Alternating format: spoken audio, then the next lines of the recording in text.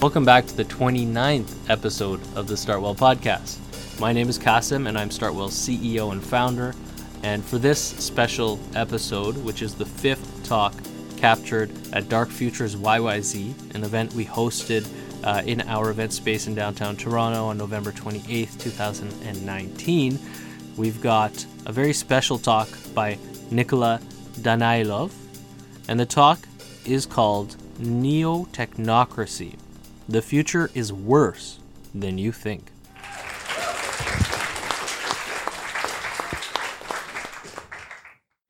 In 2016, my wife Julia and I did a road trip across California. Naturally, among the points of interest were San Francisco and Los Angeles. Now, if you're driving in like we were, chances are that the very first thing you would see upon entering LA is those makeshift tent camps with tens of thousands of homeless Americans. And that's interesting because 2 years before our trip, Peter Diamandis published his New York Times best-selling book, Abundance, and told us that the future is better than we think. And he said that we not only can, but also will solve all of humanity's grand challenges with three things: more capital, more technology, and what Peter called the right people. Later on in his book, he defined them as the new techno-philanthropists. Well, strange enough, there we were, in Peter's backyard, in ground zero, in the one place in the world with the highest concentration of all of the above.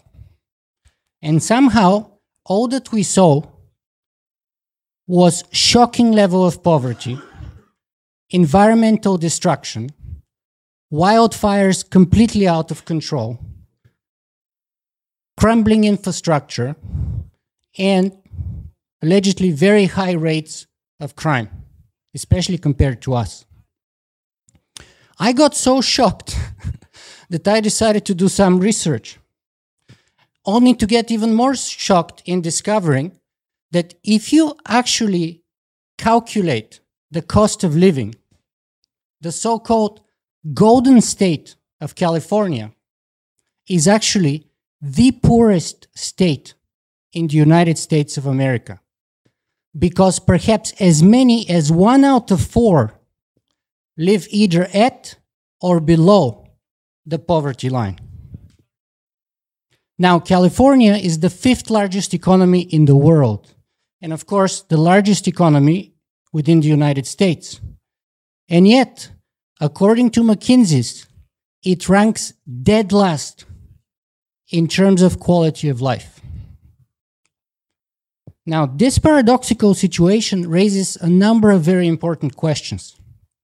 For example, how is it that poorer countries, such as Canada, that have less access to capital, less access to advanced tech, somehow manage to have happier, healthier, and longer living population?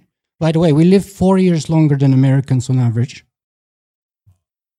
and have lower degree of homelessness, lower crime rates, and free healthcare to boot.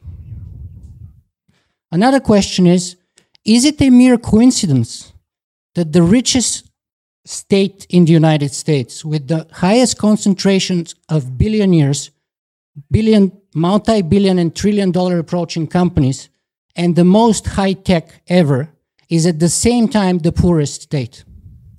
And finally, the ultimate question: what if the future is worse than we think? How would we know it? Well, one way to know it is to hear all the people in front of me. They did a great job. And if you haven't convinced you yet, I'm going to give it my best shot too. So, we would know that the future is worse than we think by looking at the present. And by looking at California, we already know that abundance is a myth. I have spoken before at length about how tech companies create deliberate scarcity in order to sell you abundance while charging an arm and a leg for it, while at the same time pretending to be saving the world. So let's take Facebook. We all know Facebook is not here to save the world, right? We all know that all that they do is micro-targeting of ads to sell you stuff. But that's also true of Google, YouTube, Twitter, Instagram, and most others you can think of. So if you think of it, despite their noble rhetoric, there's very little saving the world going on and a whole lot of selling. And this is the myth of the techno-philanthropists. It is the myth that a few nerdy entrepreneurs would save the world by technological revolution, while, of course, making trillions of dollars in the process. Now, this revolution is not your grandfather's revolution, because this revolution is a revolution where venture capitalists can invest in. This revolution is run from the top, not from the bottom. This revolution is market friendly. And of course, this revolution is for profit. So we shouldn't be surprised perhaps if the greatest accomplishment of this revolution is that it merely has managed to translate our old school consumerism into the digital realm. But of course, a revolution that merely changes the people on the top with others is no revolution at all. It is a coup, because there is no paradigm shift. And so, Facebook has given us not only, Silicon Valley and big tech have given us not only fake news and fake friends, but also fake saving the world, fake ethics, fake privacy, fake revolution, fake change, and if you go and look on the streets of San Fran and LA, fake abundance. The reality is that the big tech business model is a classic, old school, extractive business model. Now, we all know that in the 20th century, the biggest companies in the world were the mining companies, mining fossil fuels. Well, today, the biggest companies in the world are data miners. And just like in the 20th century, the mining companies devastated our natural environment, today, big tech is devastating our social environment.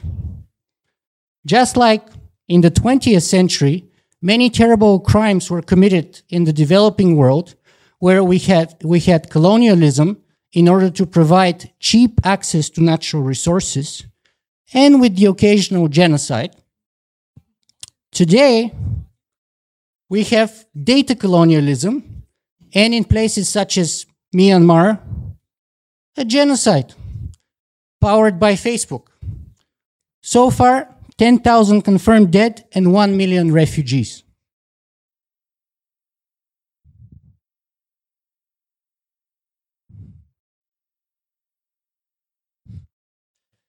You see, it used to be the case that people believed that biology is destiny.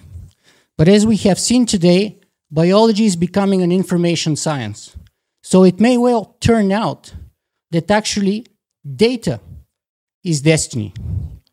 And if it is true to say that data is power, then absolute data about absolutely everyone, absolutely everywhere, absolutely all of the time must be the absolute power. But the key to understand here is that when those companies are extracting, classifying, trading, and selling our data, they're selling us. They're selling our hopes. They're selling our dreams. They're selling our fears. They're selling our identities. They're selling our values. They're selling our past. And they're selling our future. Ultimately, they're selling our ability to make a free choice. Ultimately, they're selling our power of self-determination. Elon Musk once said that whatever disseminates power promotes democracy, and whatever concentrates power undermines democracy. I say that today we have the largest concentration of power the world has ever seen, and we are in danger of becoming a neo-technocracy. Neo-technocracy where those who own the tech and sell it to us, even for free, can tell us what to see and what not to see, what book to buy, what movie to watch, where to live, where to go to school, where to work, who should be our friends, who we should date, whom we should believe, who we should vote for, when to feel happy and when to feel sad. This is the greatest brainwashing propaganda machine the world has ever seen. And we're running the risk of becoming a technological panopticon kind of a society, where even our most private, most intimate thoughts are not going to be safe forever from the data miners. This is the story of Silicon Valley. It's a story of idealism turned narcissism turned sociopathy. It is the story of big tech, which, like it's one of its biggest protagonists, Facebook, started off as magic, then it went manic, and now we're watching it go monstrous.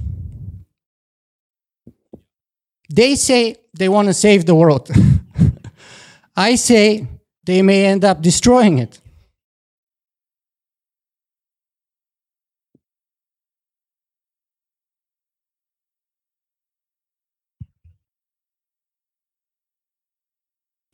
Because when you have a concentration of ignorance, power, and arrogance, you have not only a recipe for self-deception, but you have a recipe for self-destruction. Those are the stories I wanted to share with you today. And those are stories not about the future. They're about the present. They're about how things are. And an invitation to consider how they may be different. There's an indigenous tribe in South America for whom, in their own original language called Ainara dialect in South America, the future is called time behind, because they're very correct in observing that we can all see the past right in front of us. But the future starts from behind us and only comes into view when it becomes the present. So no one can see the future.